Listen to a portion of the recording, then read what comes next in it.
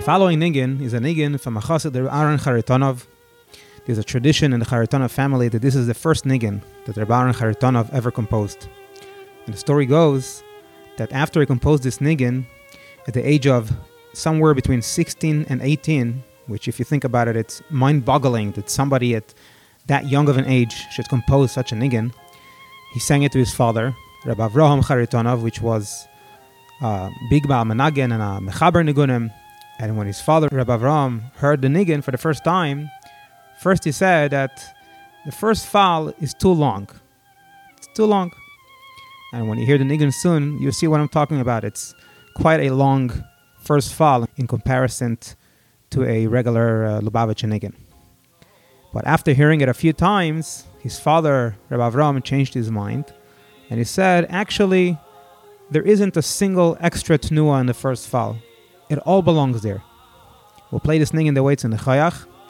And before playing it, I just want to say thank you to those who subscribed to the channel and became contributing members. You could do so by pressing on a link in the show notes. When you subscribe, it gives us an extra push to keep putting out these episodes more frequent and bigger and better.